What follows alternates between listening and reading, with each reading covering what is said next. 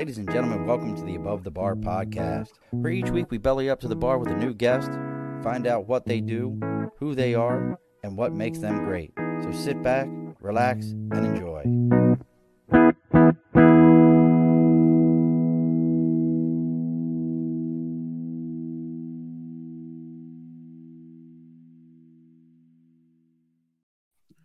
Alrighty, folks, welcome back to the Above the Bar podcast. It's your host, Sean. It's Wednesday. We've bellied back up to the bar. The on sign is on. Dibs has made it. He, the jet setter that he is becoming here, has made it here with us. And I'm going to say it now. Whatever, ladies and gentlemen, whoever you're into, I know you've probably already seen his pictures. We're putting up on Instagram and TikTok. I'm going to go ahead and I'll announce the bad news now. There is no OnlyFans page. We verified it doesn't exist. He's a happily married man. You can't have him. He does look like Jason Momoa's stunt double at this point. His Instagram handle does it all. This just says, I don't even need to come up with any lines for this as I normally do. We have with us the cuddly Canadian, which was his boxing name, Mr. Chris Laurent. I was about to fuck it up. Laurent. I have no idea. What's up, Chris?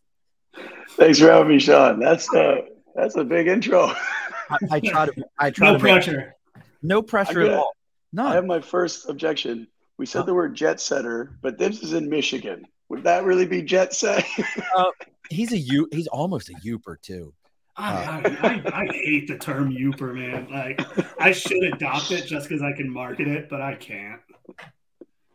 I mean, I don't know what else to tell you, Dibs. I mean, well, the reason I called him a jet You call me Southern Canadian. Well, the reason I called him a jet setter is we were getting ready to do the show, and he's like, oh man, I'm getting ready to head out, flying to Detroit, and you gotta say Detroit, you gotta say it like in the real douchey way and call it Detroit.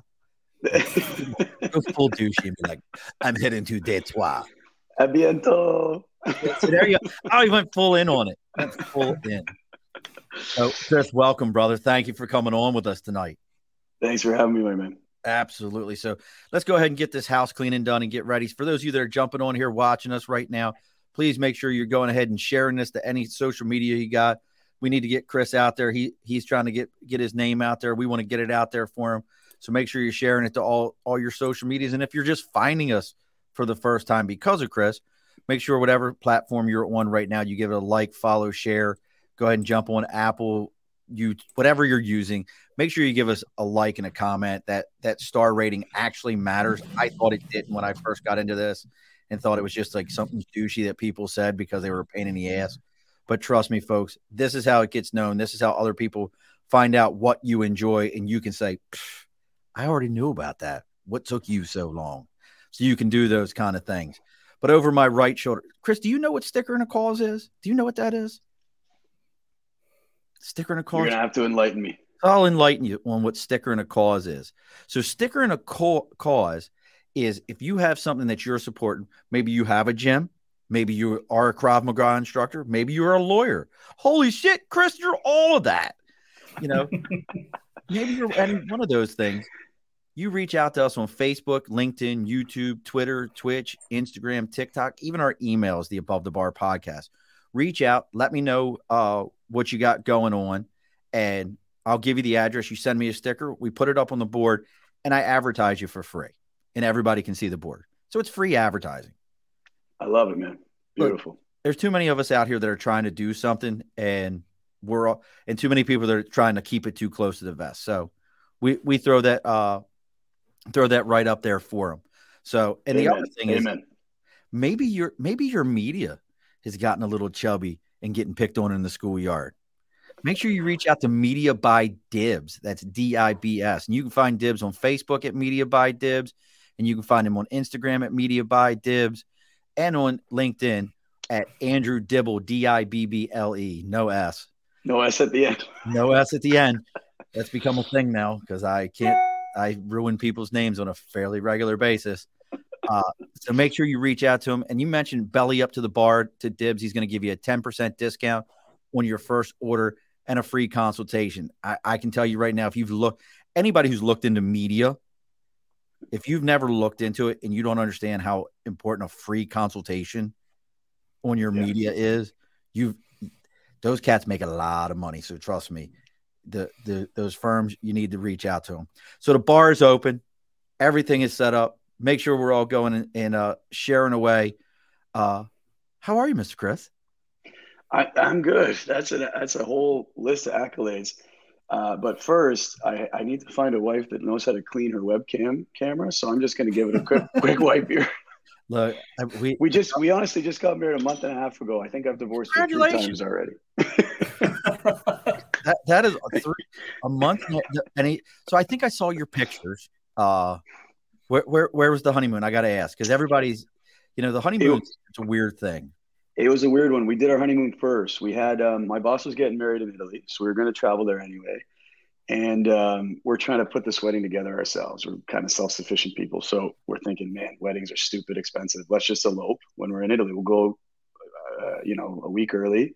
Hopped on a boat in the Amalfi Coast. It was gorgeous. I loved every second of it. A couple of friends, easy, no stress. But you still got to do, when you come home, you got to do the one for your family, for your close ones and all that. So then we had basically 2 weddings. We had a second wedding here when we got home. And with all the stress that can have, it makes it easier because in our minds, we're already married. It's everything's awesome. Just roll with it. And I'm assuming that Eva is your mom? That's my mom. Mom's already on here. Mom, more hearts, Mom. I'm not quite sure who. I think I know who this is. I think it's my buddy Keith, but because his, for whatever reason, whenever he throws a comment out, it never shows his name. It just says, "Oh, hey," for whatever reason. So I think that's my buddy Keith. So I'm embarrassed about this, man. I don't want to be like, I'm not a millennial anymore. I think I'm too old for it. But I somehow, after Instagram started getting going, I just stopped even knowing how to log into my Facebook. I relearned the other day because I had to find old stuff. And I was like, oh, there's a whole, this Facebook's all new now. There's a whole new app out there. It used to be where you post everything is photos. New. Yeah, everything is new. I just had to start learning TikTok. For our hockey team. I'm like, oh no, I don't feel 8,000 years old trying to learn something new that one of the people that followed me looked like they were 6. And I'm like, oh no, this is cool. I'm terrible. So scared. I'm so scared to have to learn TikTok. Right now, as it stands, my mom is so much better at Facebook than me. And she'll say things like, Chris, this happened in my life. I said, that's amazing. She said, well, why didn't you like it? And I was like, what do you mean? You just told me. Mom, I just told you. I just liked you. I gave her an exclamation mark. Even my punctuation suggests I liked it. She's like, no, you didn't go on Facebook and like it. I'm like, okay. That's so great. Is it like that commercial? What was it? Was it like a Geico commercial where she's like, I'm unfriending you. And she flicks the thing off and the woman gets up and goes, that's not how this works. That's so great. Our friend Kristen just jumped on. She says, Amalfi Coast is beautiful and Mom sent you a set of sunglasses. So I kind of want to start at the beginning. So we were talking about this before the show got going. Chris was saying, hey, he hasn't used his LinkedIn in a long time. And are you in Canada now still? Are you still up in Canada? Yeah, we've been back now. I came back with the gym I was working at there to open up to help open up the Canadian company. And we've been up. We just celebrated our 5th year anniversary. So it's been exactly 5 years in a couple weeks. So now, but you went through a lot of schooling. You passed the bar exam. You signed your name still with an Esquire at the end of it. So you are a no shit lawyer. In New York. Yeah. I never bothered writing the bar in Ontario. Okay. So you can still look, Dibs and I may need you someday. So keep that shit. Right. Yeah. Just taking notes. Write that down. It's funny you bring that up. I think I got an email 2 weeks ago saying my bar dues are so in relapse out in New York that I got to do something if I want to keep it current. So I might not be a lawyer right now. Don't hold me to this. I don't want anybody reaching out on my old LinkedIn that I don't check. Somebody being like, "Hey, man, can you fraudulent misrepresentation as a lawyer?" Oh, that's so great. So, but I mean, and where did you practice law here in New York? I practice here in Toronto, actually, at U of T. So there's a couple of schools here in Canada that the New York firms a couple of New York firms Nice. were like recruit out of. Basically, like U of T used to be Osgood was the first one, and then the market kind of moved down to Toronto. So it's U of T, Osgood, and McGill pretty much. If you want to work down there, that's a safer bet. So, yeah. But now, how long were you doing that? Like I mean, I just think about it. Like I couldn't imagine going through all that education and just kind of being like, meh. Well, before we get into that, you mentioned all the education. I'll tell you this: following your passion is beautiful. I'm still paying off my law school debt. So I see you at a Guinness. It's not cheap. I see the Guinness in the background, and it's really making me salivate because that's my favorite beer. But I'm on Sober November, so this is called Sober Carpenter. It's a non-alcoholic beer. So cheers, guys. I need a swig of this before I can tell the story. But now hold on a sec. So I've heard of Sober October, not what there's. I'm too, but I like to drink too much, so I just kept postponing it. Kristen, put your fingers in your. I know no nut November. I know no nut November. I know that one. No, that one I'm not gonna. Kristen says she loves to work out. You already got a question for you. Do you do Zoom classes? Yes, Kristen. The answer is yes. So the gym, but long story long here, I got recruited out of my law school to go down to New York.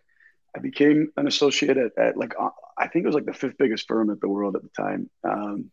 So theoretically, I had it all made. I just didn't connect with it. I wasn't happy. And then my best friend was dying of cancer, and I took on my first boxing fight with a charity thing, and I just kind of got a whole new meaning to life. And I switched and I went to fitness, and I ended up landing at this gym called Barry's Boot Camp, which is huge now globally. At the time, it was still building. I didn't even know what it was when a guy approached me. I was working at a dive bar at night and doing some shit. And I ended up just falling in love with the people. So now we've opened this beautiful enterprise called Barry's Boot Camp Canada.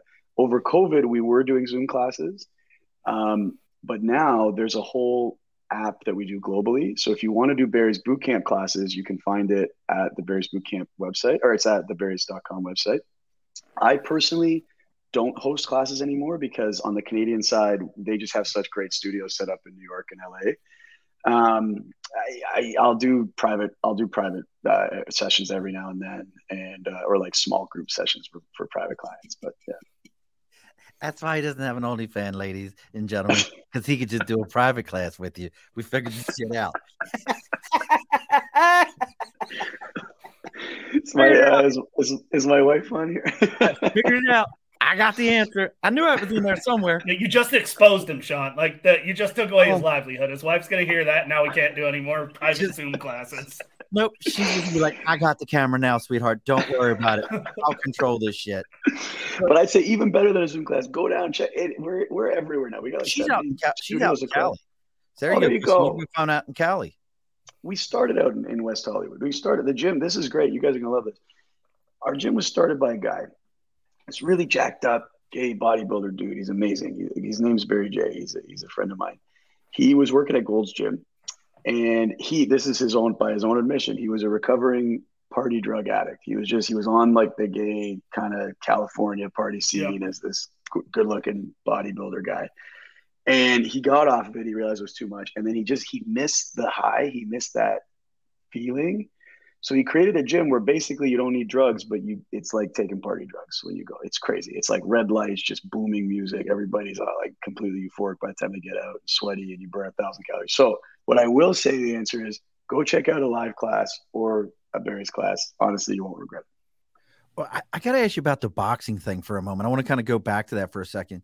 So I definitely believe this. Nothing in the world brings you back to reality of what's around you like the first time being punched in the face. I don't care what age you're at. Yeah. I was still in single digit age probably the first time I got punched in the face by another kid. I don't even know if kids do that anymore today, but were you a rugged kid that was into that growing up, probably threw hands a few times, or was it more of like, no, I've never done this, and somebody was like, hey, let's go box, and you were like, I'll give it a shot? I grew up playing like football and rugby, so I wasn't unaccustomed to contact. And I was a pretty nice kid, but I could be a little lippy. We got in scraps and stuff here or there. And then at a certain point, I was trying to put myself through law school and everything. So I was working construction, and I tried to work at a bar, but I'm just so horrible in kitchens. I tried to be a bar back, and every time I took a nice wine glass out, it would just break for some reason or whatever.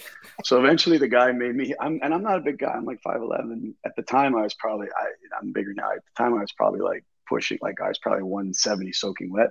But he's like, I'm going to make you a bouncer. And this guy he was smaller than me, but he could just move and do shit. So he taught me everything about like how not to fight, how to grapple, how to hold, how to get guys out of the room as quick as possible. So, but again, you're a bouncer for years. You're going to get into scraps, but it's not like boxing, because scrapping and boxing is different. Boxing, the hardest part to me was about it wasn't just getting hit in the face, but it was about not backing up when you get hit in the face. No, not standing moving. there. Yep. It's not even standing there. It's moving forward. It's running into the fire. Like when a guy throws a punch, your natural instinct is to move away from it.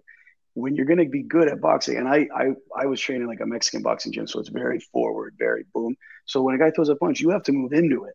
And that's something that your instinct doesn't tell you. You got to teach yourself that. Once you teach yourself that, it feels great. Then you get fast, you get fun. It's good. So how many fights? I mean, like you said, you started with a charity type thing, but how many kind of fights? Like, what was your path there? I mean, you obviously have a lot of hats that you've worn throughout life. So what was your path to get there? And so my coach, I won the first fight on decision, and that was my official like ABA fight.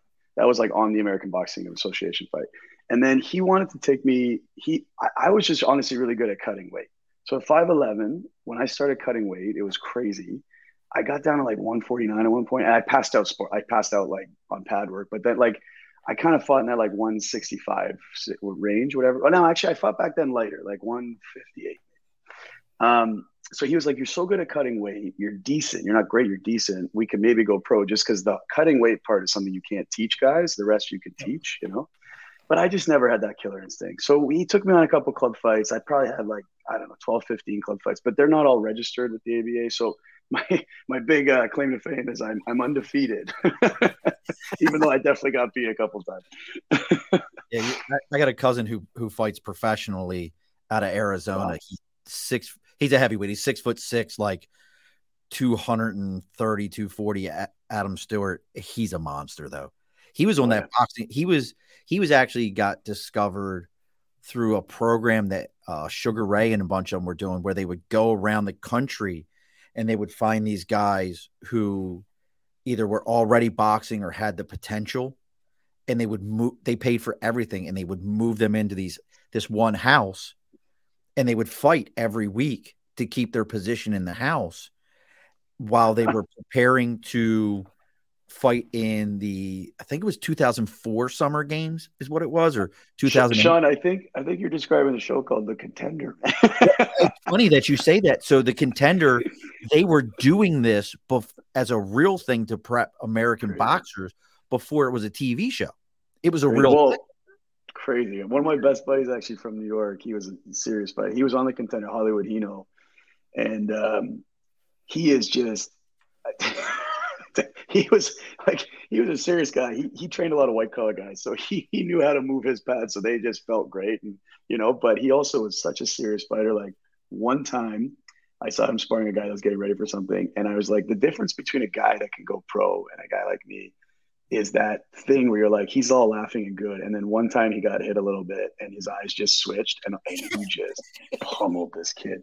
He pummeled. Like, I was a kind of fighter. If I was doing well, I would look at the ref to be like, "Are you going to call it?" Like, he just destroyed this guy, and he's the nicest guy in the world. I say that all the time. Like, until you like got hit by somebody who knows how to hit.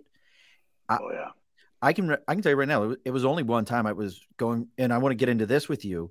It was when going for my brown belt in Aikido. Nice. I had to fight a bunch of black belts, and we weren't allowed to strike because of what Aikido was, but the black belts could strike. They wanted to just see the defensive moves. And I thought I was good. And the guy I was going up against was an amateur boxer.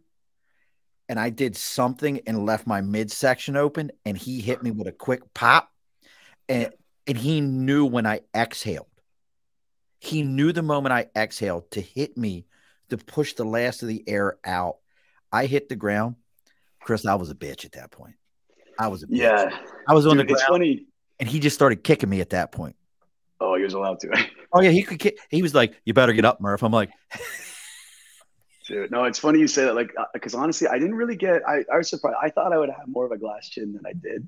I never actually really got knocked down from hitting in the head. The only knockout I ever had was when I was fighting a guy. Everyone was sort of MMA fighters when I joined the Krav Maga Academy, and all the instructors had to spar. And there's one guy who was just so fast and able to hit me in the knee so perfectly before I could get my leg up to block.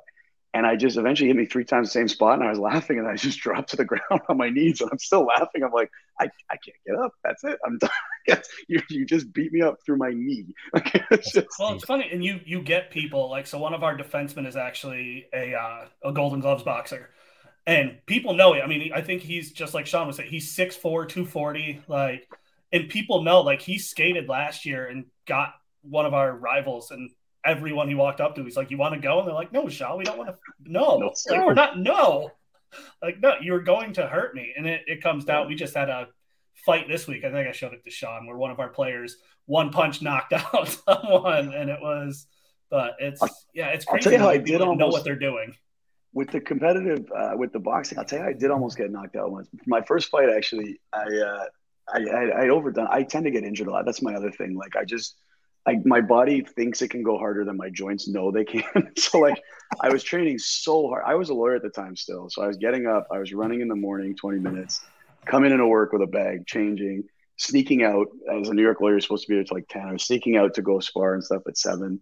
In the middle of the day, I would put my gym clothes in one of those brown folders. So it looked like I was off to a meeting with like black running shoes. And I would come back sweaty, but that just meant I was working hard, right? So eventually I was overworking myself, and throwing a hook, I partially tore a rotor cuff. I went to a sports doctor down there. The nice thing about New York was, like, at a firm like that, you have really good insurance, so I could go see any doctor without paying. Went to a guy, he's like, you can't fight. You've a torn rotor cuff, partially torn. I said, okay. And then I want a second opinion. So I went to see a guy that works with the Jets a lot, and he was like, yeah, sure, you can fight. I was like, really? He's like, yeah, you're just going to tear it, and then you need surgery. You know that, right? Up until this year, we sucked. Yeah, no, sure, you can keep fighting. Have you thought about playing football? We have a couple openings. I was just like, but I'm a lawyer. Like, my calculation is not fight and then go get surgery right away. But then, luckily I had a friend down there, Randy Newsom, who used to play pro baseball, and he was working with me at the firm, and he was really good. He's now very, very talented jiu-jitsu guy and MMA fighter. But he decided, he took me to his gym. He said, let's just move around. And he was like, your feet, you can move as a southpaw, even though I'm right-handed. He's like, your feet can do it. So theoretically, you can fight just holding this hand up and like pretending it works, and just fight with one hand. Good job, Rocky. All right. Yeah, no, that seems safe. But you know what? Because I was able to cut so much weight, I got to fight a guy much shorter than me, and it worked. If you fight a right-handed guy, essentially every time they jab, you just parry and counter jab, you parry and counter hook, you parry and hook off them. And eventually you can kind of start to get him nervous enough that he drops something and you start really hitting him. And then every now and then you throw this just as like oops, it works, but it doesn't, you know? But because he was shorter than me, long story long here, my arms aren't very long. So I'm up here blocking. And at one point he was a short, really powerful guy. He hit me in the ribs, and I swear to God, my whole life stopped for a second. I was like, everything just went, yeah, that's a break or something. I'm dying. That's not good. And then I don't know what happened. I think I tied him up, and we went on to the third round, and I just won it on points. But I was like, wow, that getting hit in the ribs is so much worse than getting hit in the face, I think.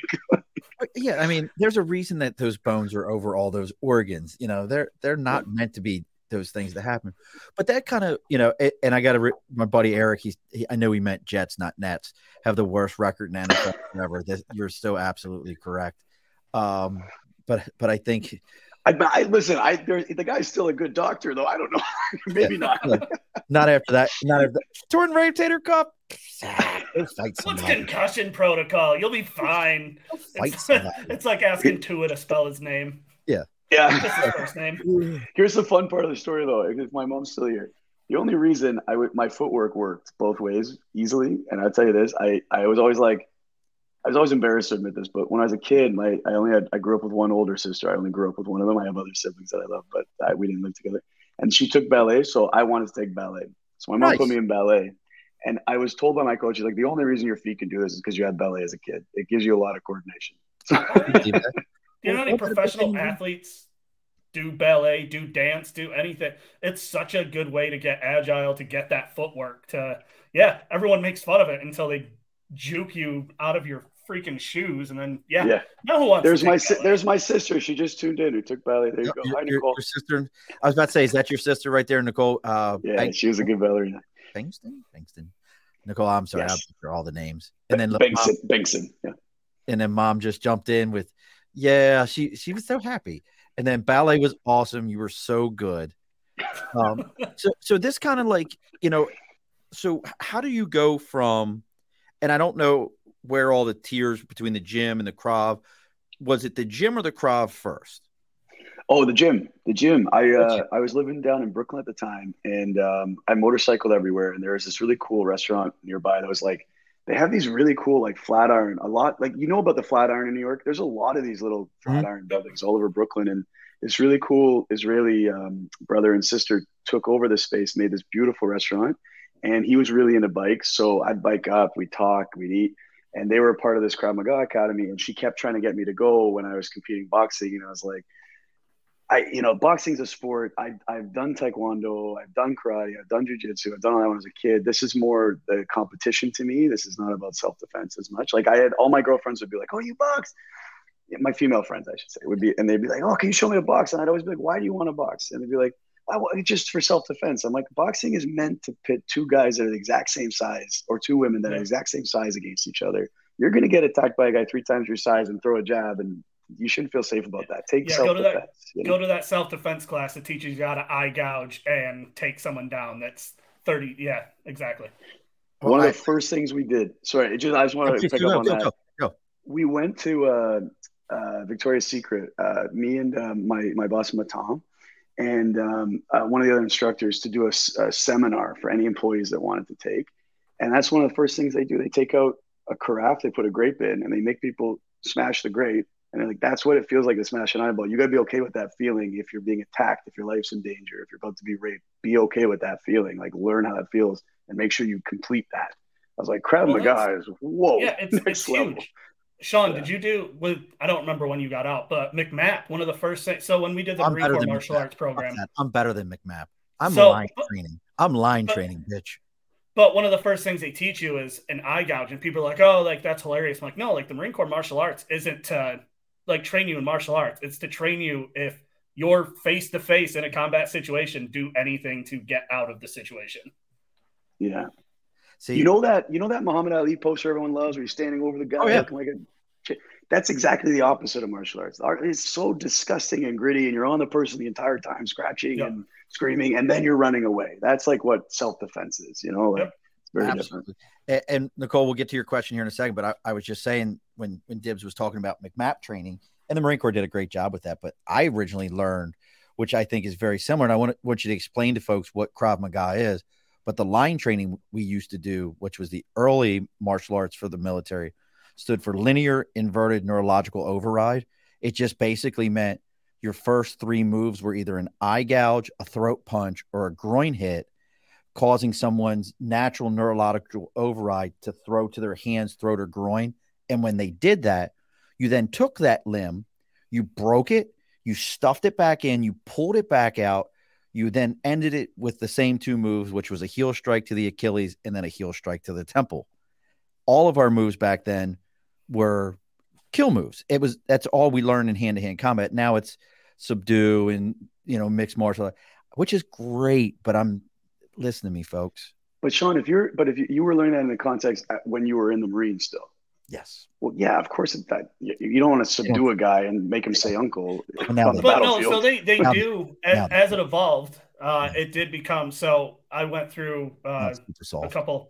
Yeah, and I was a brown belt. And once you get to, like, green and brown, you actually do start. And I had my Marines, they're like, oh, we're going to run 3 miles. I'm like, no, you're going to roll for 10 minutes. I'm like, oh, just 10 minutes? Yeah, no, go ahead and roll for 10 minutes and tell me how dead you feel afterwards. And it was a huge thing. And that's where you got, like, tan and all that stuff was just basic stuff. But once you got into green and brown, you really started getting into jujitsu and a lot more of the rolling, which is good to know. So what is so I know folks are hearing us, and you mentioned there was an Israeli family that took over in the Flatiron building. But what is Krav Maga? So yeah, MAGA is not the right way you say that, folks. It's Maga. Maga, yeah. So they were members of this gym that was run by a guy named Matan Govich. It's still around. He's actually expanded to other very cool things. You should look him up online. It was called the Krav Maga Academy at the time. I think he still has that as an active website, but he's moved on to something called Fit Hit now, which is kind of cool because they work with dummies a bit more. And it's almost like think like Soul Cycle, but like ripping a dummy's head off and stuff. Nice. Take the dummy soul. Yeah. But basically, I came in, I did a class. He took me aside after. He said, "Listen, I saw how you moved and stuff, and because with the boxing combined with Taekwondo, that makes for pretty good versatility. I had some jits, but not enough because when I was 16, I was rolling with a guy that was 3 times my size, and when he threw me, I rolled and I got back on top of him right away because I was fast. But then we got up against the wall, so he threw me and I ended up upside down. So it's like my body slammed and just went straight down on the collarbone." And it cracked. And then my sensei at the time came over. I'm sorry, that's not my phone, is it? No, Bets. I have no way to take that ding out. Sorry. No. As long as it's not me. Anyway, it was cracked. And my sensei took his big hands. He's like, "I think it's a dislocated shoulder." So he pushed it back and he broke the bone clean in half. Oh. And that was the most painful one moment. Like, I think a dislocated shoulder is more painful for longer, but that was the most painful, like, one moment. And then getting the gi off to go to the hospital, that was like, so I didn't really ever come back. I tried to come back to jiu-jitsu, but I didn't fully come back from that. So that was a big one for me to have to learn again. But from a fitness perspective, they say boxing is one of the highest caloric burn you'll do in like a 10-minute period. And it's not that you're moving that. If you're a great boxer, if you watch as much as you might not like the guy Mayweather, if you watch him, he's moving this much, he's moving this much and counterpunching this much, one step back. It's the adrenaline mixed with that, it's the adrenaline mixed with that. And then with jits, it's the adrenaline mixed with that plus constant pressure of another man's body on your body. You can never let go of like holds and stuff. It's tough. Like, they say jits is the highest caloric burn you can do, basically. Like, I don't care what nobody says. I can still remember watching a Mayweather fight. You guys may have watched it. It was like just before the Super Bowl. Like, it was like the Saturday before the Super Bowl or the Friday. And he's boxing some guy, and Jim Nance is on the side, and or I think it was Jim Nance, whatever the one that always does about. And they're like, he's wearing this guy out, and he's like, "Well, Super Bowl's this weekend. Wonder who's gonna." And Mayweather looks over and goes, "Patriots." And he punched some guy, and they were like, "What do you think the score is going to be?" And he threw a score out while he was whooping some dude's ass. And then they finally went, "We probably should stop having this conversation." Promoting another sport during our sport. That's what I always say about the guys. Like, hate him. I hate the guy as a person. From anything I've heard of anything that's true, he's the worst guy in the world. But listen, and people hate him because he didn't go after it. Let's say with the Pacquiao fight, like, "Oh, you make it fun and exciting." But I'm like, when you're that good as a boxer, why would you put yourself out there to maybe get knocked out when you only have to do this to win? Yeah. Boom, counterpunch, boom, counterpunch, boom. If you know that you're definitely going to win, it doesn't make any sense to do more than that. You know what I mean? Yeah. Such a beast. Like, I can't get over how much of a beast he is. And that's why I say he has a great Instagram post up just recently, actually, about he's back to doing some pad work, and he's like, "Guys, with all this stupid pad work, there's no such thing as a 20 combination punch. Go back to basics. Boom, jab, double jab, cross, hook, boom, jab, double jab, cross, hook." And he's like, "That's boxing. This is Instagram. That's boxing." It's like, I love that. And your sister wants to know, she's in her 40s and doing Taekwondo. Any sparring advice? She's a little scared there. Anything you got for her? She's scared. You should see my sister. They should be scared of her. She's my size. She can throw a roundhouse kick. We used to fight, man. We were both doing Taekwondo. She'd throw a roundhouse kick, practically break me in half. Nicole, I wouldn't be scared. You'll be fine. You'll be good, Nicole. Don't worry. Yeah.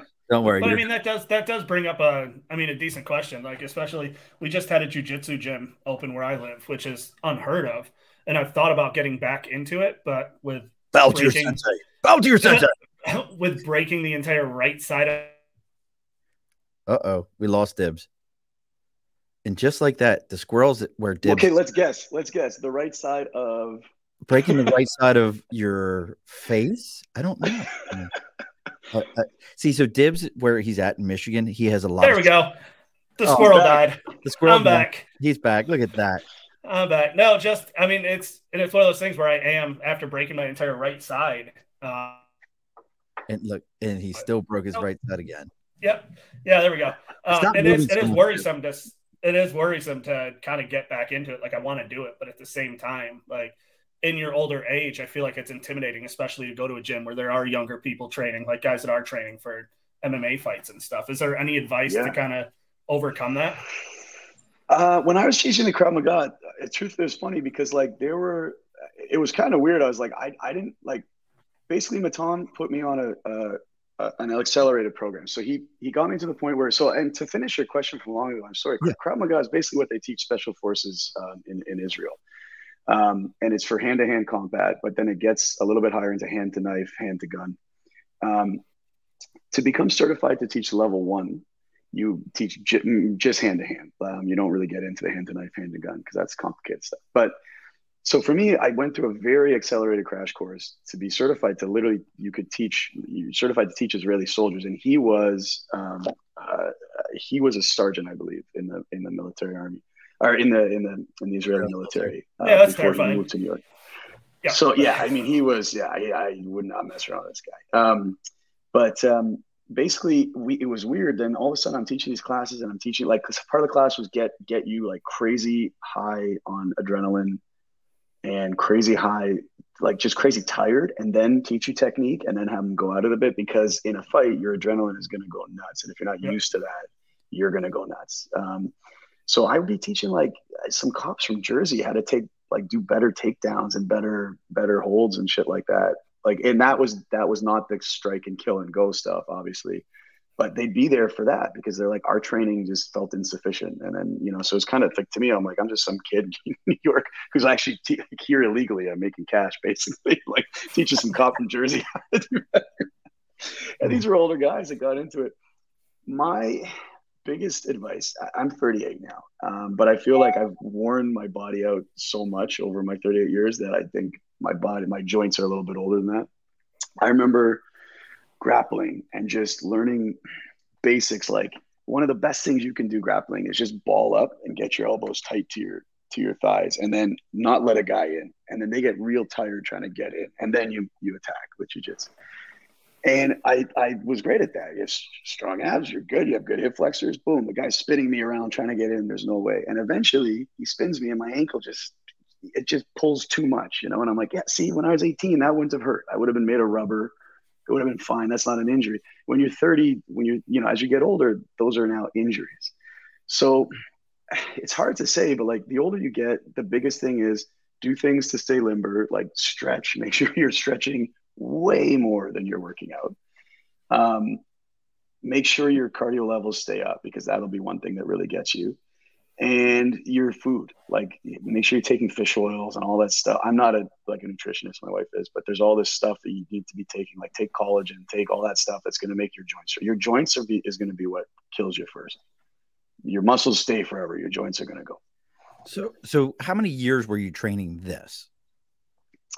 Oh boy. So I was associate with a firm for 3 years. I got into the Krav Maga place, and then I got into Barry's. I was doing both at the same time. So it's funny. I was like going to teach like these very like fitness classes, and there's like all these like it's like just a room full of model girls running and stuff. And then I'm going to teach this like crazy aggressive. As long as you don't pull a what the hell movie was that? The other guys where like he works Bed Bath and Beyond and works as a chief of police. As long as you're not teaching these models. I tell you, dude, there were some days, man, I was so scared, like financially, when I left the firm, that I was just like, I would take any shift. I was working at the bar at night. I was working the Krav Maga. I was working the bar, the Barry's. I was taking any class. Like I would have probably done that. I probably did walk in and almost hit a guy in the wrong place or something. So I guess I was saying hi, go Chris. Look at that, Karina V. I don't know who that is, but oh man, an admirer. No, that's my wife. You met her earlier. Oh, is it? Yeah. Oh, now Sean's that guy. Well, all right. Just never be in the same room as Chris, and you're good, Sean. She heard the model comment about Barry. She jumped on it. So I'm really kind of curious how that, so you're doing these back and forth, and you said now you're a part owner in Barry's. Did I understand that right? I'm very blessed that the two owners here, David and Lori, when we met, I was at about the 3-year mark working there, and my best friend had just passed away. I was trying to make the transition back to kind of be here, and then he had passed away. But it kind of, as I went back and forth on my motorcycle a lot more when he was going through his chemo and stuff, and it made me realize like I'd like to be back in Toronto. Toronto was this really cool new city. It was not the same city I left, and New York is kind of a finished. I mean, you guys know, like, man, I was living in the East Village. It's like New York is finished. Unless you're a Rockefeller, you're not going to change that city very much. Toronto, it's like young people I knew were doing cool things, and I was like, I want to be back. So it was just the right timing, and they were great. We got along so well, their family, and they said, listen, if you come help us start this thing, be part of leadership, and be like a chief instructor down here, then we'll make you an equity partner in it. And I didn't have any money to give, obviously. It was just my sweat, and they've been so wonderful. We've been at it for 5 years now, and it's like, it's family. It's not a job, it's like family. Like, sweat equity is a hell of a thing. Hell yeah. If you're willing to sweat for it. Yeah. That's awesome. Kristen wants to know, she says, I love your advice as you get older. High level of cardio is so important. That will help you with keeping up and enjoying life. I love skiing and have found how helpful my cardio workouts have been. Oh, yeah. Well, I agree with that. So talking about Barry's, and that's what's paying the bills now. That's what you're into, and they're expanding. Kristen did ask earlier, she wants one in Orange County where she's at. So let somebody know. You know what? Somebody else just asked me about Barry's in Orange County. I'll ask him. It seems like it's a good market for it. That's a huge market. I feel like that'd be a huge market for something. I mean, yeah, that's like talking about Hollywood and stuff. Like, I mean, Orange County's right down the road and almost the same. Yeah, there's a couple. So there's West Hollywood. There's the more downtown Hollywood location. Then there's a couple there actually. There's Venice. Find them. Yeah. Go find it and then send us pictures. Yeah. But now. What made, so I know you kind of said like this, the guy who started it was, he was into that, club scene, was a big dude, worked out, did all those kind of things and created this. But what makes the Barry's, like the process or what you're doing different than, hey, why would I go to Barry's if I could just go down to, like, we have Zoom Fit, or not Zoom, but can't think of the name of the fitness place around here. Zumba? No, it's not Zumba. It's a gym called like View or something like that there that's in my area now. But what makes it different than going to a local gym and just going to one of their classes that maybe isn't a hot, sweaty ass room? It's the people. Honestly, man, like the people that we put together in this company. When I first walked in, I didn't know anyone. I'd never taken a studio fitness class. When the guy met me in a bar, he said, You're fit. We need to hire right now in New York. We're expanding. Come down, check it out. And it was like this huge thing that just happened to me, but it was the people I fell in love with, man. It's such an amazing community. The clients, the people that work there, like, we choose people that are like us. We have these kind of core values of people that we like. We say, work out hard and be kind. And those are the only kind of people we accept in the gym. And beyond that, the product is, I think, an extension of the people we choose. We only take the best instructors in any city we are. And every time we land in a new city, every instructor from every other gym wants to come work for us. Everybody auditions, and we can only take a certain amount. And we only take the people that we know are part of our community already, basically. Then the product that they give, to answer your question on the mechanical side, why don't I just go do 8 by 3 sets of bicep curls on my own? Right. What I hear again and again, it's such an immersive experience. So you walk into this place, this incredibly sexy place with red lights and 25 treadmills and 25 floor spots with weights. And you have one instructor. Imagine a cycle instructor that was competent enough. No, I'm just kidding. I love cycle instructors. But you got to teach 2 classes at once. Let's go up the mountain. Come on, yeah, bitches. That's another thing we try. We're like, okay, I don't want to hear any like bullshit pre-canned motivation. You're going to say something to somebody, say something because you mean it. And that's what I believe on the microphone. But you teaching two classes at once and everybody's moving together. And all of a sudden there's just this swell. And the special thing about Barrie, the music's going, the lights, and all these people are around you. And there's just all of a sudden this moment where your heart just feels bigger. And if you don't achieve that in a class, you shouldn't, the instructor should be fired. Every single class you go to at Barrie, you'll feel that. And you're going to run faster than you ever run. You're going to do more lifting than you've ever done. Everybody tells me. And I'm the same. I never ran more than like 8 miles an hour. All of a sudden, I'm running 20 miles an hour on a wood weight treadmill just because this guy's screaming at me and I love what I'm hearing and I feel the energy. It's the energy, just the people and the energy. That's it.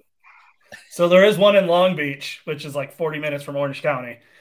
So if she wants to make the voyage from Orange County, she can go and check it out in Long Beach. What's 40 minutes in LA? That's only like 3 hours in traffic. Well, right? So it's 40 minutes when I just looked up the directions. And part of that is this huge strip going down that's just bright red with all the beautiful traffic in Southern California. Right. California, like of all, there's 3 worst traffic cities. Where I grew up in Baltimore is just insanity traffic. That's where my son and I recently were there, and a guy in a box truck tried to cut me off, shove me into another car, and I was like, I went back to being from Baltimore at that moment, and the dude's like yelling out his window, "I'll effing shoot you!" I'm like, "Bring it on, asshole!" And my son's like, "What's going on here, Dad?" I'm like, "Shut up. We're back in Baltimore. We're fine." But LA is the only place I've ever seen where like bumper to bumper traffic is at 60 miles an hour. Oh yeah. And then Atlanta is the only place I've ever been that at 2:00 in the morning on a Sunday, you can be in bumper to bumper traffic going nowhere. There's no reason for it in Atlanta. Like you're like, why is this traffic so bad? I have no idea. It's 2:00 in the morning, bumper to bumper insanity. But I am going to have to tell you, Toronto is on my bucket list of cities I want to go to. I used to work for Amtrak, so our trains 63 and 64 go right into Toronto, right down here to Albany. So there's no reason if you make it down this way, Chris, you couldn't come hang out with us. Wait, the train? I thought the train goes around now again. Did that just start up again? Yeah, probably 63 and 64 started running because I have buddies that are still working over there. I don't work there anymore.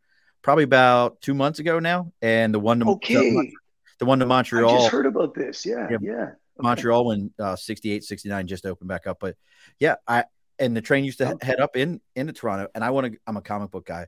You guys have like one of the world's best comic book stores in the Silver Snail up there. The Silver Snail, that's an institution, man. I grew up the street from there, yeah. Did you dude, you got to tell me about it. Like, I know this is completely left turn. This is a complete left turn right now. I want to go to the Silver Snail so bad. I've heard so great things about it.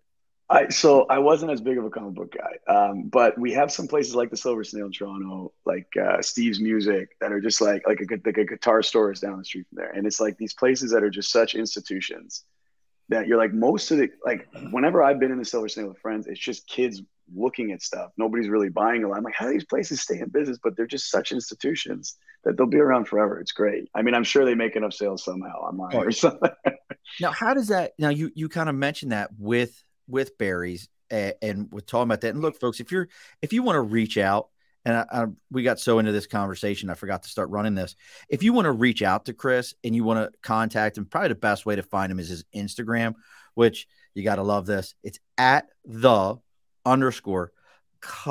Canadian. I love it. Oh, so cute. It's @the_cuddly Canadian. Make sure you go give him a follow. Everybody who's listening to this, give him a follow, help his Instagram grow, help this grow. As we always say around here, we got to grow the community, and it starts with us. We do this for each other. But how important was that? And I know you said, coming back to Toronto was about coming back to a city that was young, it was growing. And I've heard it's also an amazingly clean city. Like for being a major city, it's like crazy clean for a major city. I used to say I would sooner eat off of a subway platform in Toronto than sit on a subway platform in New York. Seems appropriate. It really does. It seems safer in a lot of ways. I thought it was dirty until I went to other cities, and I was like, okay, it's pretty clean, yeah. And that's what they say. So, how much does that? Because listening to what Barrie's is, it sounds like it's kind of fit for that mid to late 20s, early 30s kind of a crowd. Not saying that any of us couldn't go there, but it's got that kind of a vibe. How important was that vibe to the success you've had so far in a place like Toronto?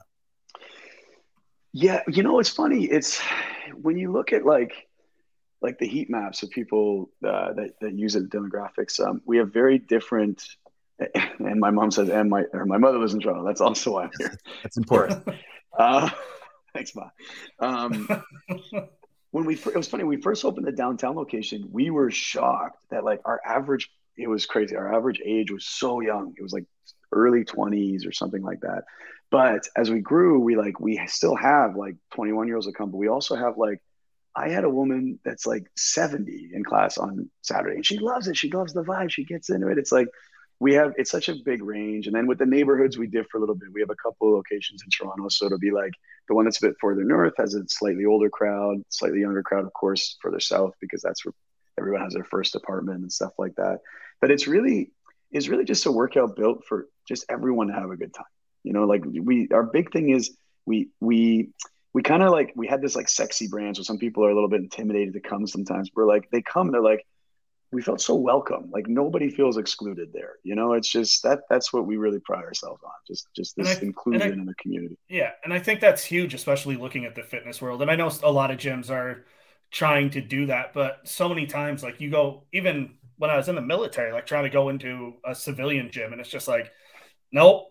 Just like you were talking about, that vibe just isn't there. Like, nope, I feel like if I'm not taking 35 selfies of myself while trying to film myself working out, like, yeah, it's cool. And I know that I've seen a lot of that, like HIIT stuff. Like I was doing a lot of high intensity stuff. Do you have a selfie station? Do you have a selfie station inside of the? I need to know that now, Chris. We actually don't. You know what? Excellent. When we opened, we did. For our opening party, we did. We don't have it anymore. You don't have that, like, as you're working out. No, like everybody doesn't get a selfie stick. Like, we encourage them to do it in the, like, there's a sticker in the bathroom afterward if they want to say, I just sweat. Take it there. You don't have to do it in the room. But I feel pictures, I love. People that want to take the picture, take the picture. People that just want to work. I have some animal people that they come in there and sprint at like 15 miles an hour on a 15% incline. They just want to work. They want to put their head down for an hour, shut their brain off. Then they go to work and they have to go, Well, that's looking at the picture of your gym. Like I pulled up the Long Beach one. I'm like, oh my sweet mother of Jesus. Like it's literally just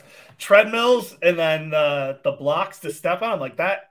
Like you were saying, I feel like there wouldn't be time to take a picture because you'd be so you'd just be so dialed in. Yeah, exactly. Nicole, it was intense. What we did is we kept it simple though.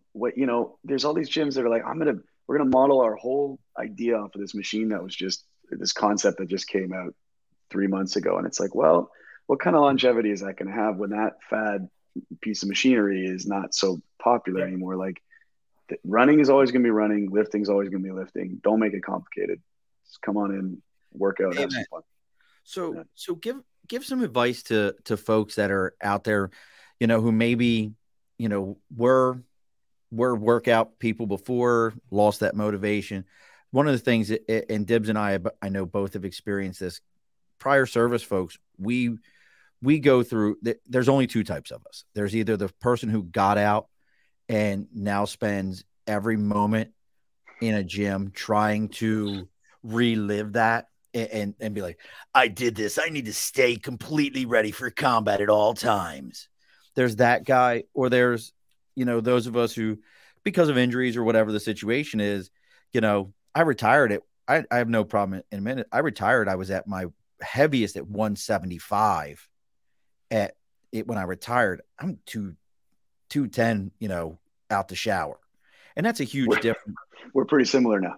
I mean, and you're talking to a guy at one point in time, probably at my best, 165, 19 dead hang pull-ups, 100 crunches in 2 minutes and running 24-minute 3 mile.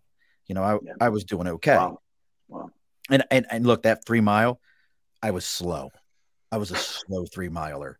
17:58 is my fast. Did you really run a sub 18? Are you when I got back from my rack the first time, for the first 3 months when I got back, all I had was a BMX bike to ride 4 miles, and I went and ran it in like a 17:58, 59. Dude, I've never seen sub. My fastest ever 21:33. Fastest ever 21:33. I think I just did we work with Michelob Ultra, which is great, and we just did like a night run with them, which was I think 5K. And I don't remember, my time was around 20 or something. But that's great, dude. That's sub 18. That's a 3 mile. Yeah, that's. But my problem is like I was wearing those Nike Boost shoes. So, and I just felt like, the ones with a big heel and they just kind of springy. I was like, I don't think I was really running that fast. I was just being pushed. Well, that's great. I love that shit. I'm so that guy. I was the guy who went through shoes every 6 months. I really got into it. But so what's some of the advice that you could give, and I'm not looking for the motivational thing, but that person who's either thinks they're too old or they can't get back into it, or they're past their prime with this. What's some of the advice you would give them? To me, what you described, like with you getting out of the service, and there's certain kind of guys that are always there. They're talking about being combat ready. I question if those guys really, if the purpose for them is like, I need to be ready for war tomorrow, or maybe they just got a little bit hooked on the adrenaline rush of what they're doing. And we all, I think, are like that. Like you guys are in, you guys have been in combat jobs, and you've been in competitive sports, which are all very physical, fighting, all that stuff. You kind of get hooked on that adrenaline. It's a pretty strong drug. And that's one thing I with my job, I love, is that it was one of the few. Do you guys remember your first fight? Yes. When I went, my first fight, the first time I had to like go to another gym to spar a guy. So you're out of your element and all that. I remember I was doing great. I came in, I was like, this is amazing. I'm doing great. And then all of a sudden, halfway through, I think the second round, my knees got really weak. And I almost just felt like I couldn't stand. I was like, what is happening? And I look at my coach in the corner. I'm like, why am I wobbly? And they explained it later. Like, we didn't get all riled up beforehand. Like the way adrenaline works is it grows, and then it spikes, and then it drops, and then it starts to grow slowly again. So all of a sudden I felt like I was getting, it's a weird, like the adrenaline curve. It's like, so basically, like, you're supposed to get riled up before you get into the ring. So you get that spike, you get wobbly legs, then you walk to the ring, and all of a sudden it's just up, right? So after a while, I'm on the ropes getting hit, and all of a sudden my legs came back, and it worked out fine. But there's something about adrenaline that it's such an amazing feeling. And I remember, until I went to one of the various classes, I hadn't had anything close to that adrenaline rush, like pushing myself to that point of like, I might pass out. I might literally just drop. So I think guys get addicted to that. I think especially the really hardcore. I'm so confused. So Dibs has got the picture up, and I love Dibs because I'm not a multifunctional person. Like, you're amazing. This is it. Dibs goes and looks at stuff and then says, Murph, this is what you should probably be looking at. I'm here. But what are we looking at, Dibs? Don't ask that. I'm waiting for somebody to kick the door, and don't ask that question. But where is the adrenaline? Like, it's a gym. I've worked out for most of my life. Where is that adrenaline rush in this company? If I was going to go to the gym on my own, I'd maybe go like 7 miles an hour, 10 miles an hour, 7 miles an hour, 10 miles. That's my hit, maybe on a treadmill. All of a sudden I get a guy yelling at me, or whether it's like yelling at me or motivating me, or the people next to me starting to go, then all of a sudden I'm running at 14 miles an hour for that 30-second sprint. And then I'm asked to try that for 45. And I'm never asked to do something I can't do. I'm just asked to push myself to my own limit. That's something that's really hard for ourselves to do. That's why people come to these classes, honestly. Like, the big answer to why you do this versus a big box gym is it's very, very hard to actually push yourself to your own personal capacity, your own personal capabilities. When you have somebody help you do that, that's when all of a sudden you get to this point of like, people are burning 1,000 calories an hour. I've had people first timers, I don't want to scare people off, but I've had first timers, they got so motivated, they had to leave to puke.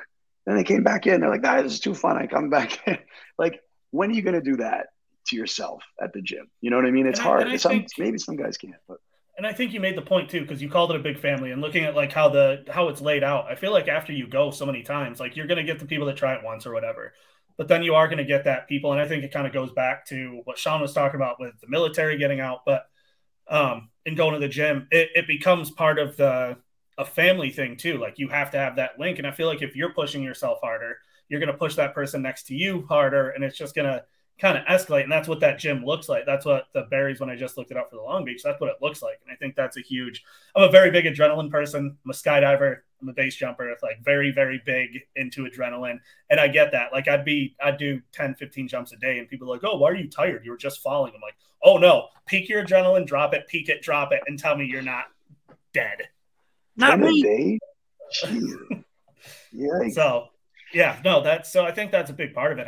I love what you're doing, like with that fan. And do you see that a lot? I mean, you mentioned that you and we have people like I seen people come in, didn't know each other, and there's just this camaraderie that like now they come to the same classes, then they start coming together, they start going out after together. Now all of a sudden they're friends. They get a strong group of friendship that like it just grew at the gym. Like how often does that happen? You know, and that happens with us every hour of every day. It's cool, you know. Yeah, see, that's really awesome because I think competition breeds some pretty amazing things. So yeah, and they're competitive, but then they're also supportive of each other. Absolutely. The person next to you is like, I know you can do better. So I'll bump it up the person's treadmill next to them. You're like, come on, let's go. Yeah, see, I love that. So we obviously, and the website for Barry's again is www.barrys.com. But let me make sure that's the same as I'm gonna be Dibs now. I'm multitasking. That's okay. I can't believe you were able to do that so well, man. Like it's very clear when I'm looking at something else. It is Barrys.com. Yeah, Barrys.com, and then you can get all the different gyms. So let's say you're in Toronto, you pick Canada, boom, downtown Toronto, like uptown, whatever you want to do. I mean, it's crazy. Like if you look at it, Sean, there's USA, Denmark, Italy, Qatar, Sweden, Australia, France, Mexico, Singapore, Dubai, UK, Spain, Norway, Germany, Canada. Like it's not a small thing. Like it's what a good one to check out though. We got a great Instagram. Do the at Barry's Canada Instagram. You'll find everything you want. You'll find we're really on top of it. Our social media people are great. Excellent. And classes, is it just an evening thing? Is it an all day thing? Like if all day from 6 a.m. Some of the markets at 5 a.m. We have 6 a.m., 7, 9:30, 12:15. 4:20, 5:30, 6:30, 7:40. That's why I was running back from teaching to 6:30. And I'll tell you this, man. Here's a cool thing. At that 6:30, there's 57 people in my class tonight with a wait list. So people just wanting to get in. Can you just imagine the energy you're describing? A couple people next to you, multiply that times 60 people. Like it's just the whole room swells up at different points, and it's amazing what you see people do. People come in tired afterward. You have a bad day. Maybe you had a fight with your boyfriend. Whatever it is, you see all kinds of people, especially in the evening. You come in, it's harder to give them energy. And all of a sudden, these people are smiling and high-fiving each other, yelling at themselves in the mirror. It's just something that I can't take responsibility for. It's them. Like I just start the flame, and the fire takes off. It's a wonderful thing. That's huge because it's just them. Like it's just them in the moment and nothing else. And I think that's where that adrenaline and euphoria comes from, where you don't have to worry about anything else other than what you're doing right then, right there, and who is in the immediate area with you. We'll get a lot of when I started in New York, especially, we get a lot of type A business guys. I would teach them at 5 a.m., like bankers that have to be in the office for, I don't know, international trading hours. And you realize these guys, they have to be so alpha all day. They have to be so, they just wanted to shut their brain off and have somebody else tell them what to do for the hour and get a great workout. And what we did is like we made a thing in 50 minutes. Okay, if you want to go compete in XYZ sport, you're going to have to do other things as well, of course. But if you only have 50 minutes to devote to being functionally strong, fast, and looking good, basically, if you want abs quickly, just come. Just shut your brain off, come, eat well, and you're fine. You know what I mean? Well, now let's talk about the elephant in the room with all gyms. We all know this. We've all known someone, or maybe we were that person that bought the gym membership, did it once, never went back, or did it twice, or you like they're never going to be a sponsor of mine, so I'm okay with it. I'm not a fan of Planet Fitness. I do prefer the medieval gym, and that's because of an old boss of mine where like I'm completely, you have one treadmill, it barely works, and everything in here smells just like death and body, and there's chains on the floor. I'm completely okay with that place. That's how I learned to work out. That was the experience I had.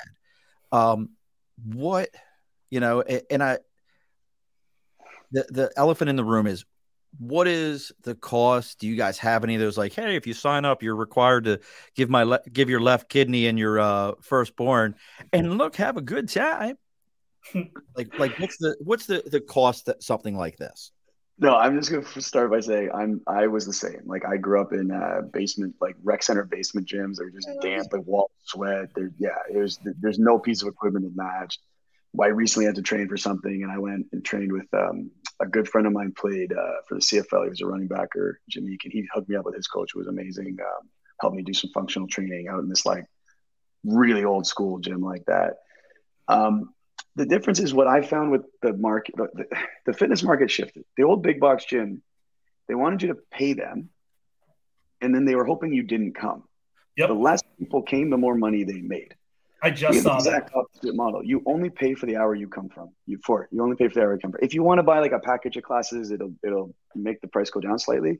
But in theory, you're not ever going to waste those classes. They're going to expire. You just whenever you come and use them, you come and use them. And that's it. It's a fixed price for fixed time, done. And what we found is people want to do a lot of different things. Some people want to go to Pilates once a week. Some people want to go to spinning once a week. Some people want to go do some kind of a boxing thing once a week. Then they want to come to Barry's once a week. Some people want to come to Barry's 7 days a week. We split our programs up so that it covers every different body parts, different days. So if you are a 7-day person, you can do it. Or you can come for the full body parts or just the lower body, upper body, whatever day it is, right? So what we found is that the market has just changed. People shop for fitness in the same way they shop for anything. You don't always go and buy the same.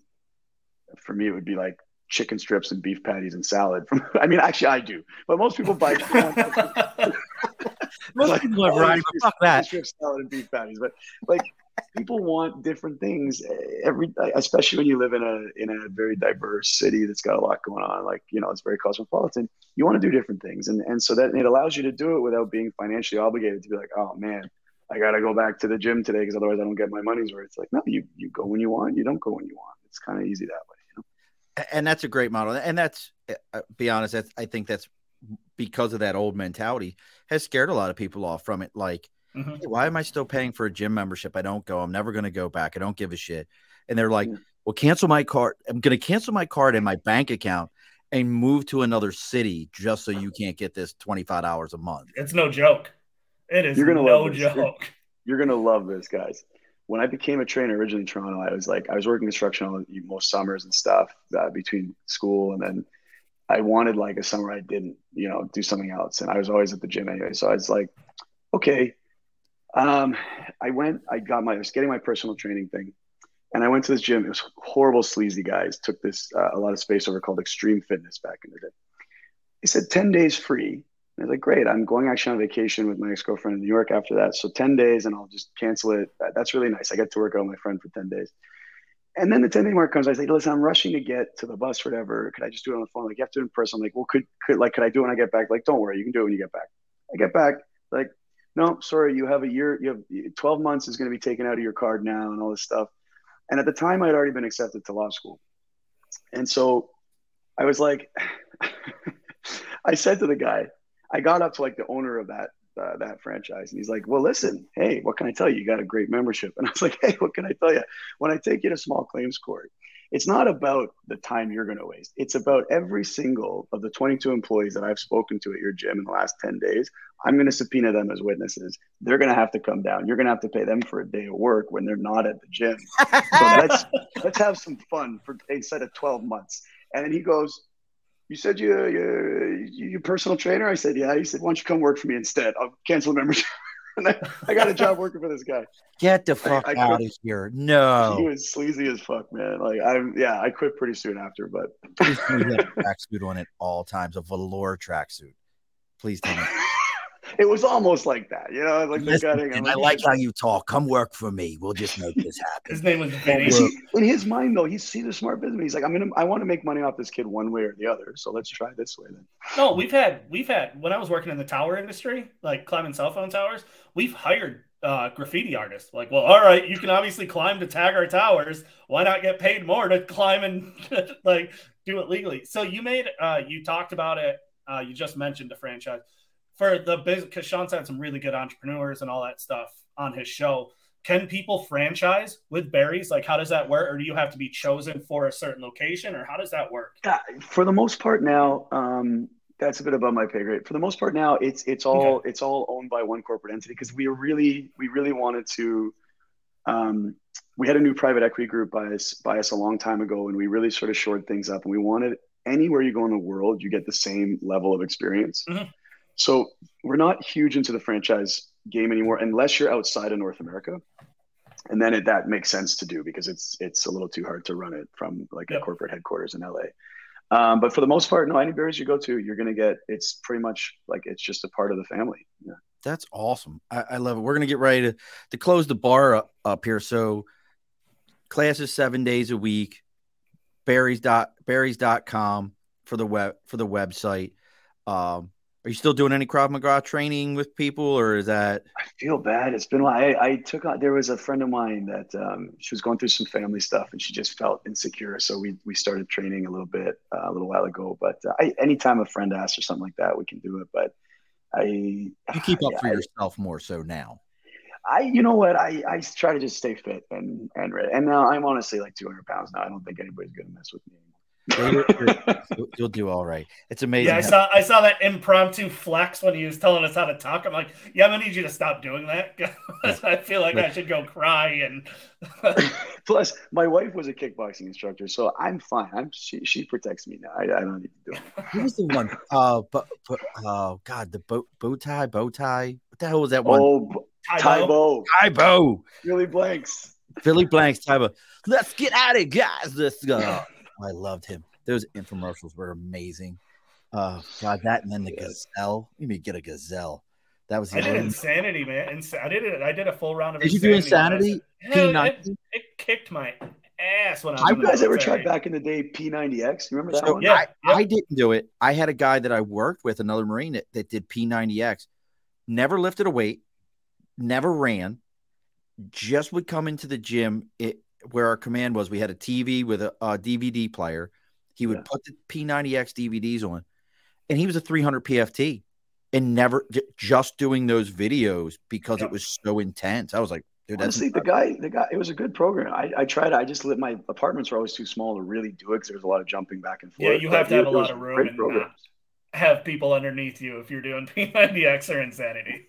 Yeah, and folks, look, if you're looking to reach out to Chris and you want to know, where he's going to be at, or you want to find out about his private OnlyFans, what he calls training and working out. I keep waiting for his wife's name to pop back up there. Hey, it's just going to pop up in a minute and go, hey, mother, and then ...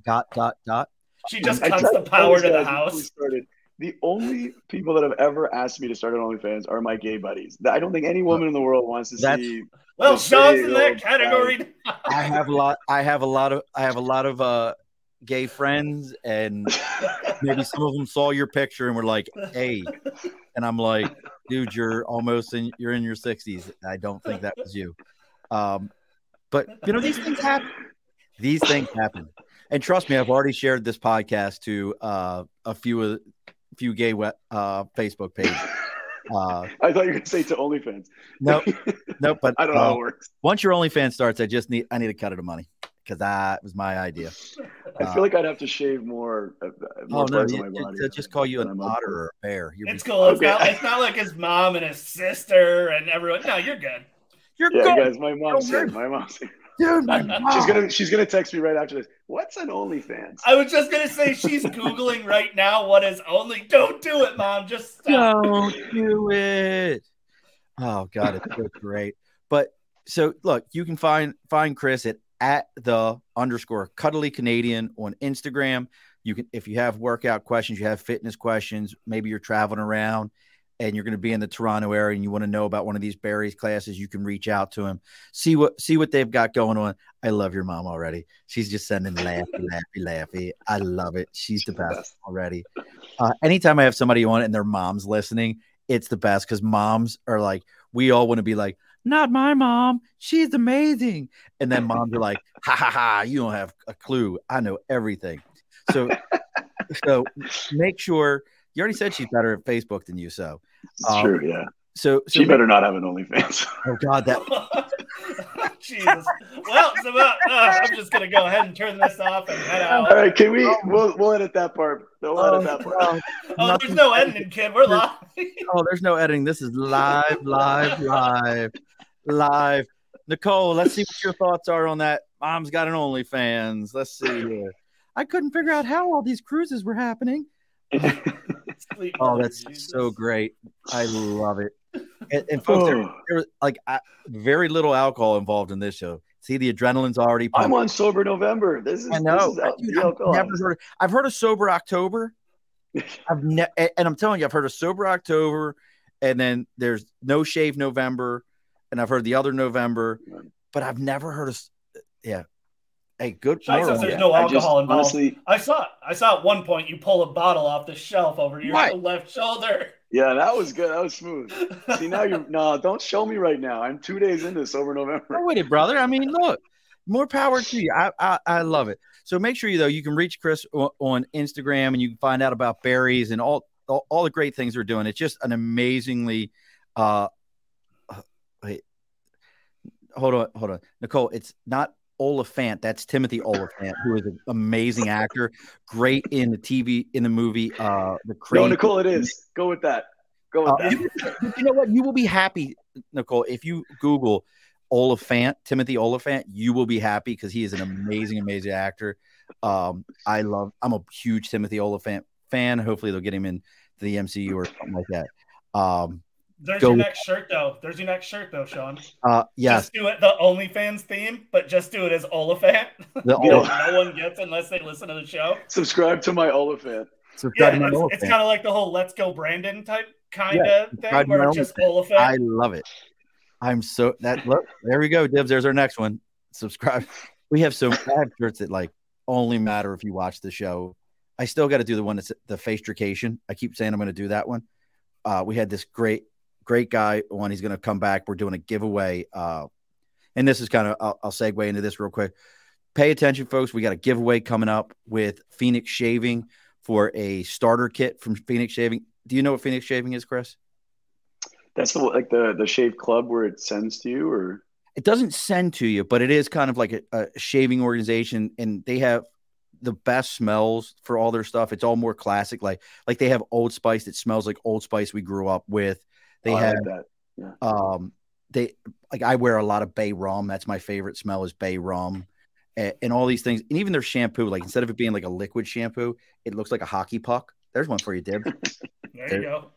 It looks like a hockey new sponsor. Puck.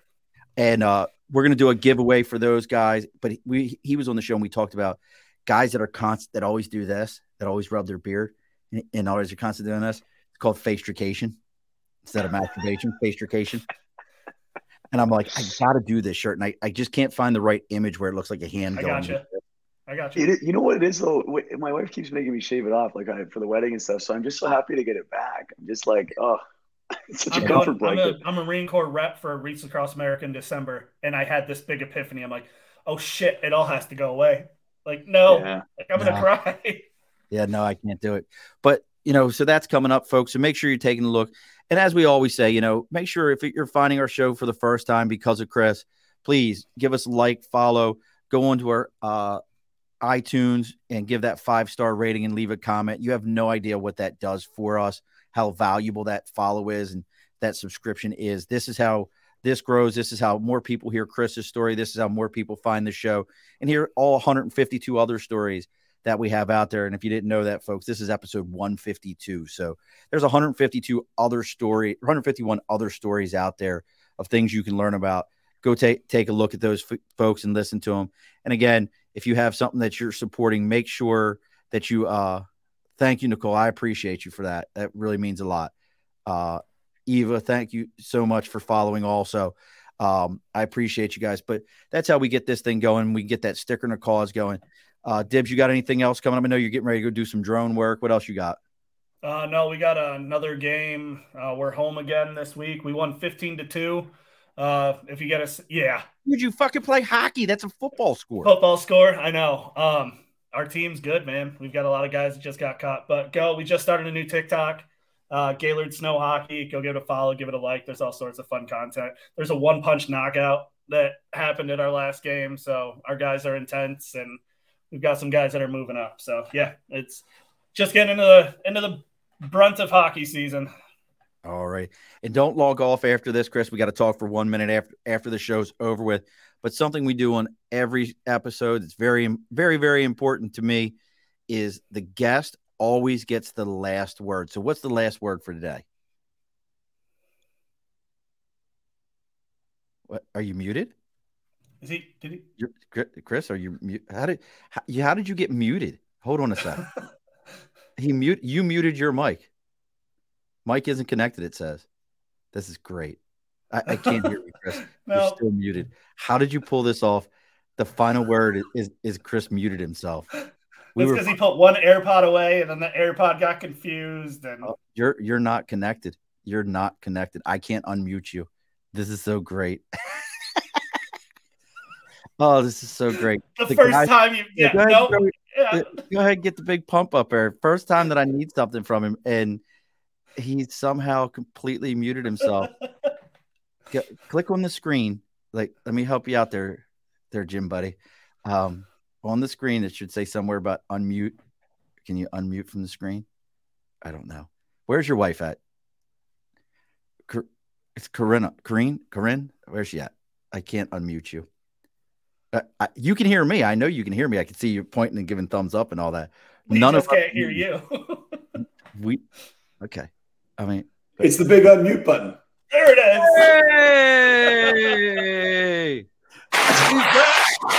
Hey!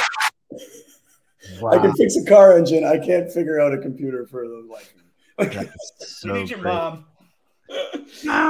No, sorry about that. One died. It was a little doot, and then the other died, and then that's the extent of my technological knowledge. Oh, that's so great. So what is your final word?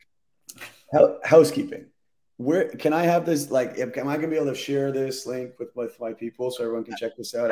Absolutely. So this link right now is live. So as soon as you and I get done, if they go onto Facebook, LinkedIn, YouTube, Twitter, Twitch, this is out there for them. They can grab this without any problem, and you can share it to everywhere. And then the actual rest of the show, there's Karina. Please help him with his earpods, Karina. Yeah, Karina. Karina, please help him out with that. Night, Nicole. Thank you for being great. We appreciate it. Look, Karina said, she said, you figure it out. But no, so this is live. And then if they want to hear, maybe they're in the gym and they want to listen back to this. The audio goes out at 7:00 in the morning, Eastern Standard Time, on every platform you can even imagine. And I always tell everyone, if you like it as much as I do, make sure you take the person on the bus next to you's phone out of their hand while they're playing Candy Crush and sift through their phone and make sure you make them subscribe. They'll appreciate it as a perfect stranger that you've done that for them. See, you can tell Sean's a 210-pound Marine because most people wouldn't just be so bold as to take the phone out of the person's hand next to them. Let me see that motherfucker for a minute. And then hand it back. And when they're like, what did you do? Be like, I did you a favor. You're welcome. You're welcome. Well, I guess that's our final note then. You're welcome. We're all Alrighty, folks. Be sure to push your stool in. This has been an Earplug Podcast presentation. Found on earplugpodcast.com, iTunes, SoundCloud, and wherever your favorite podcasts are found.